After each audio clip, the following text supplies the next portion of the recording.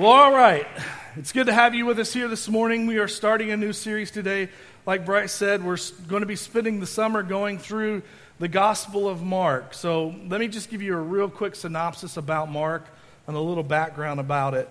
The Gospel of Mark was written by John Mark, and it was probably written around 67 to 70 A.D., somewhere in that time frame. And it was written to the Roman world and the world at large. And Mark wrote it with Gentiles in mind. See, Mark's readers, they're not very familiar with Jewish terms and customs. And we know this because Mark constantly explains them over and over again in his gospel.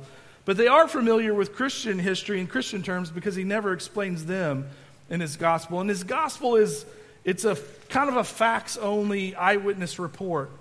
And for the most part, Mark reports Jesus' life as it was with little interpretation.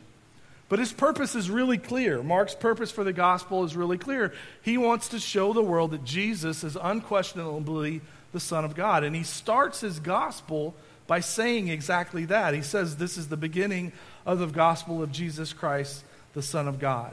Now, Mark doesn't put anything about the birth of Jesus in there. He doesn't have any genealogies because they're not important to the Gentiles like they are to the Jews. And so Mark jumps in right at the very beginning of Jesus' ministry. And that's where we're going to start today. We're going to start with the baptism of Jesus. So if you've got a Bible, open up to Mark chapter 1, and we're going to start in verse number 9. Mark 1, verse 9, and it said this: One day Jesus came from Nazareth in Galilee, and John baptized him in the Jordan River. And as Jesus came up out of the water, he saw the heavens splitting apart, and the Holy Spirit descending on him like a dove. And a voice from heaven said, "You are my dearly loved Son, and you bring me great joy." So this is the beginning of Jesus' public ministry. From this point on, everything in Jesus' life changes dramatically. I mean, there are no more days spent in the shop as a carpenter. There are no more days being anonymous because things begin to ramp up at a very fast pace as God on earth is revealed to mankind. And so at the beginning of it all, this significant event takes place, this mile marker moment as Jesus is baptized. And I think it's very significant that Jesus chooses baptism to kick off his ministry. But some people might ask, but why baptism? See, sometimes I think we might wonder, why did Jesus ordain the act of baptism? Why is there this thing called baptism? If salvation is by grace through faith, then why institute a required ritual or symbol to act out that faith? Well, I don't know that the Bible specifically answers that question, but it does point to a number of different reasons. I do know that baptism has its root in Judaism. See, the law of Moses required washings on the part of priests following certain sacrifices and on certain individuals who were unclean because of an infectious disease. And although the term baptism isn't used to describe that ritual, the purification rites in Jewish laws and tradition have similarity to baptism and have been linked. There are some things in the Jewish Bible and other Jewish texts that talk about immersion in water for ritual purification, which was required before you could participate in certain religious activities. And they would do this in a mikveh. And here's a picture of one. We saw these when we were in Jerusalem. It's a really cool thing.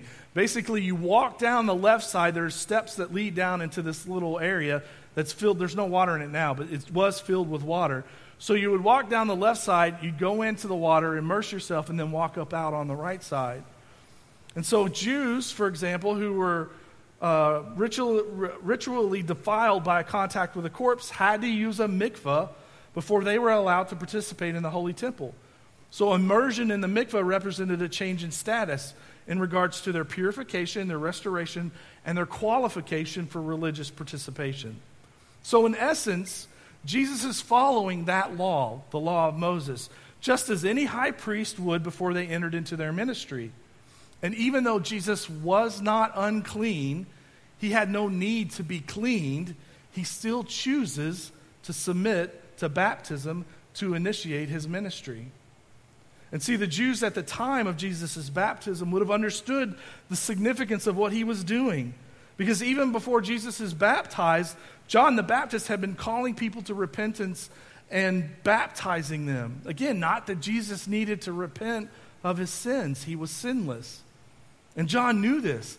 In Matthew's account, John doesn't even want to baptize Jesus. He tries to talk him out of it. He says, I'm the one who needs to be baptized by you. Why are you coming to me?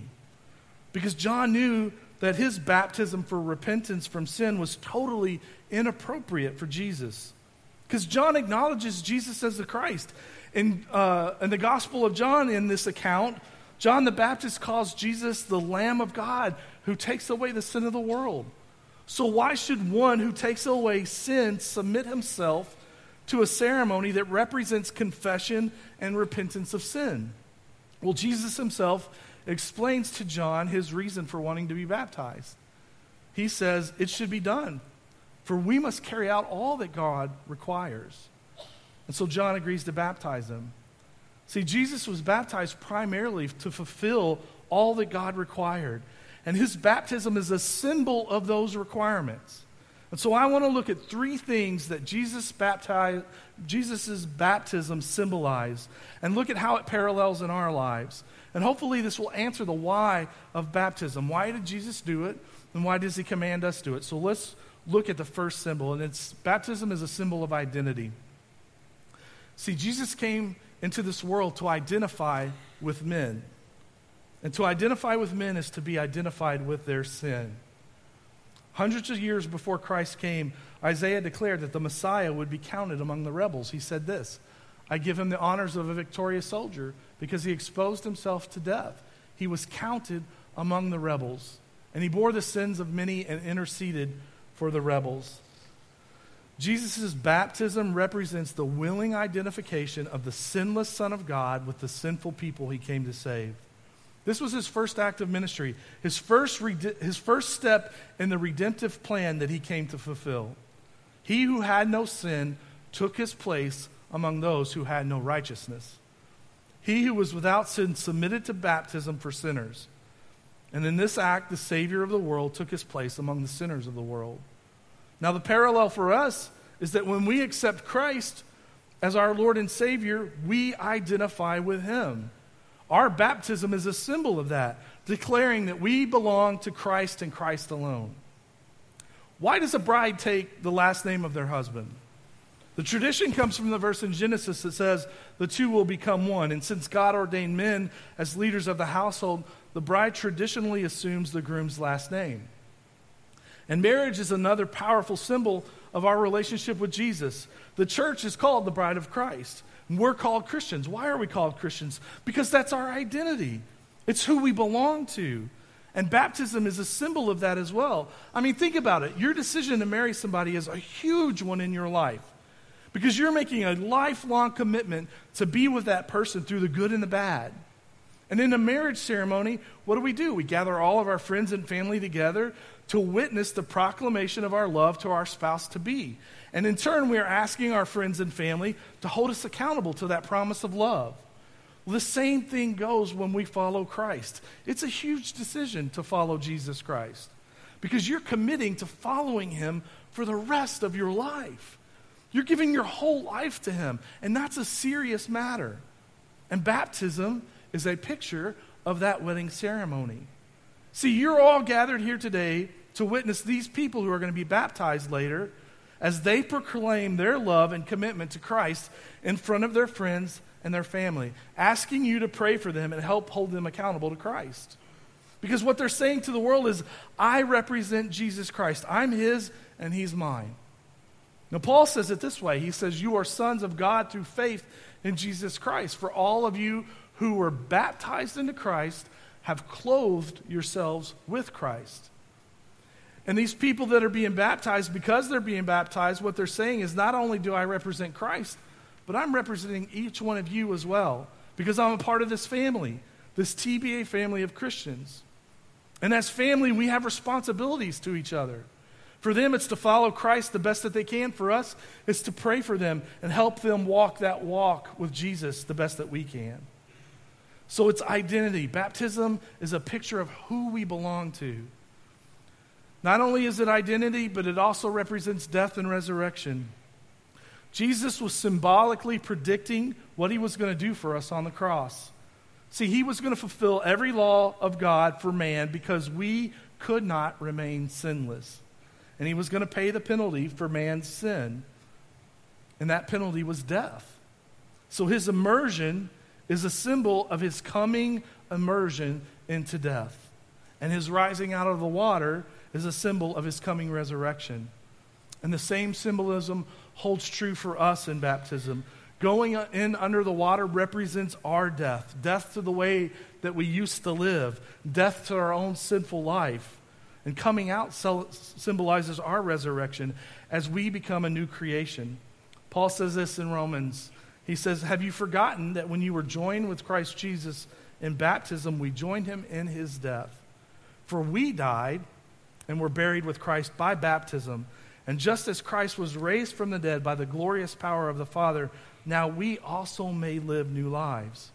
See, what Paul is saying here is that by faith, when I accept Jesus Christ as Lord and Savior, it means that there's this inseparable, indivisible unity with Jesus. I'm in an ongoing, constant, shared life with him. I possess the life of God. Christ dwells in me, and I've been literally immersed into Christ. And that means being immersed in his death as well. See, I wouldn't have this relationship with him if I hadn't died in him, in the sense that all my sins died when he died, because he was carrying all my sins. Therefore, my old life dies with him, and I'm free from that old sinful life that I used to live. Because Paul continues, he says, since we have been united with him in his death, we will also be raised to life as he was. We know that our old sinful lives were crucified with Christ so that sin might lose its power in our lives. We are no longer slaves to sin, for when we died with Christ, we were set free from the power of sin. So it's a physical illustration, it's a physical symbol, a physical ceremony intended to depict this reality, that whenever a person goes into the water, it symbolizes death to the old life. And when they come out, it symbolizes that they are new creations. Now that's what baptism symbolizes. It's not what it does. Baptism isn't salvation. And let me be really clear here. I want you to understand, you are not saved by baptism. The Bible makes that very clear, that it is only in faith in Jesus and only in faith alone, accepting his sacrifice for the payment of our sins, that's what justifies us before God. It's his grace that saves us, not any other act, not anything that we can do on our own. Paul says in Ephesians, God saved you by his grace when you believed. And you can't take credit for it. It's a gift from God. Salvation is not a reward for the good things we've done, so nobody can boast about it. See, it doesn't save you. You can go through all the water that you want, and you're not going to be saved. Now, you can be saved and not be baptized, but you're in a condition of disobedience, and we're going to get to that in just a minute. But baptism doesn't save. Baptism is just a picture of what salvation has already completed inside of you. Baptism produces nothing but blessing. Nothing but the joy and reward of being obedient. Nothing but the affirmation of God to an obedient child. It doesn't save you. It doesn't make you holier than somebody else. It just brings you the blessing of obedience. Which brings us to our last point, and that's baptism as a symbol of obedience. See, Jesus didn't need to be baptized. He wasn't unclean, and therefore he didn't need to go through a cleansing ritual. He wasn't sinful, and therefore he didn't need to declare repentance through baptism. But he did it anyways, because God required it of him. And for God's plan to be perfectly fulfilled, it was necessary for Jesus to be baptized. And that's why we do it. Honestly, that's why we do it. Because our Lord and Savior taught us by example, and he commanded us to do the same. In Matthew 28, it says, therefore go and make disciples of all nations, baptizing them in the name of the Father, the Son, and the Holy Spirit. And so we look at baptism as our first step of obedience to Christ, a step of obedience that is going to be a life of obedience to him. Now, sadly, though, the number of unbaptized Christians is increasing. And we have a largely unbaptized church. And I don't mean this church, I mean the church in general. And it's amazing how many people who proclaim Christ and confess Christ have never been baptized. There are probably some of you here this morning who have confessed Christ and have never been baptized. And maybe I shouldn't say this, But did you ever think that a failure to be obedient in the matter of baptism, to take baptism seriously, is the root of some of the immense problems that we have in our lives and in the church in general? Because it allows the church to fill up with unfaithful people who won't even be faithful to the simplest of commands of the Lord and His Word. And I think that's serious. And to be honest, I don't understand. I don't understand the lack of obedience in this area. Because when I think about all the things that Jesus asked me to do, this one is the easiest in my opinion. Because all the rest of it has to do with sorting out the stuff that's in my mind and my heart. And for the most part, this part of obedience is easy. Because when it's obediently done, it demonstrates a heart that seeks to honor the word of the Lord. So the only thing I can figure is a few possible reasons as to why a person wouldn't get baptized. One is that they haven't been taught. They don't understand its significance. I hope we've shed some light on that today. But listen, we offer a baptism class before every baptism service that we do. So if you haven't been taught what baptism is, I recommend that you attend that class. You can check that on your connection card if you're interested and sign up for the next class. The second thing is, I think pride is an issue. I mean, people who have allowed a long period of time to go since their conversion, they're involved in the church, they're known as Christian people, and they've never been baptized. And so it's a little bit embarrassing to acknowledge that failure and disobedience for such a long time. And so they're not willing to humble themselves and admit they've been disobedient and get baptized. So it could be that you're not taught, it could be pride, it could be indifference. See, there are plenty of people who just don't want to be bothered. It doesn't fit into their schedule. It's not a priority. They know it's commanded in the Bible, but obedience isn't a thing with them. They have other priorities. And that's a sad situation to be apathetic towards a specific command that God gives us, to be indifferent towards a very direct command from our Lord Himself. Fourthly, there could be people that are just defiant. Those who basically aren't baptized because they're rebellious. They just refuse to obey. The only thing I can say about that is if that is where you're at, be really, really careful. It's dangerous. It's dangerous to be openly defiant towards God. The last reason I can think of is that you really haven't accepted Christ.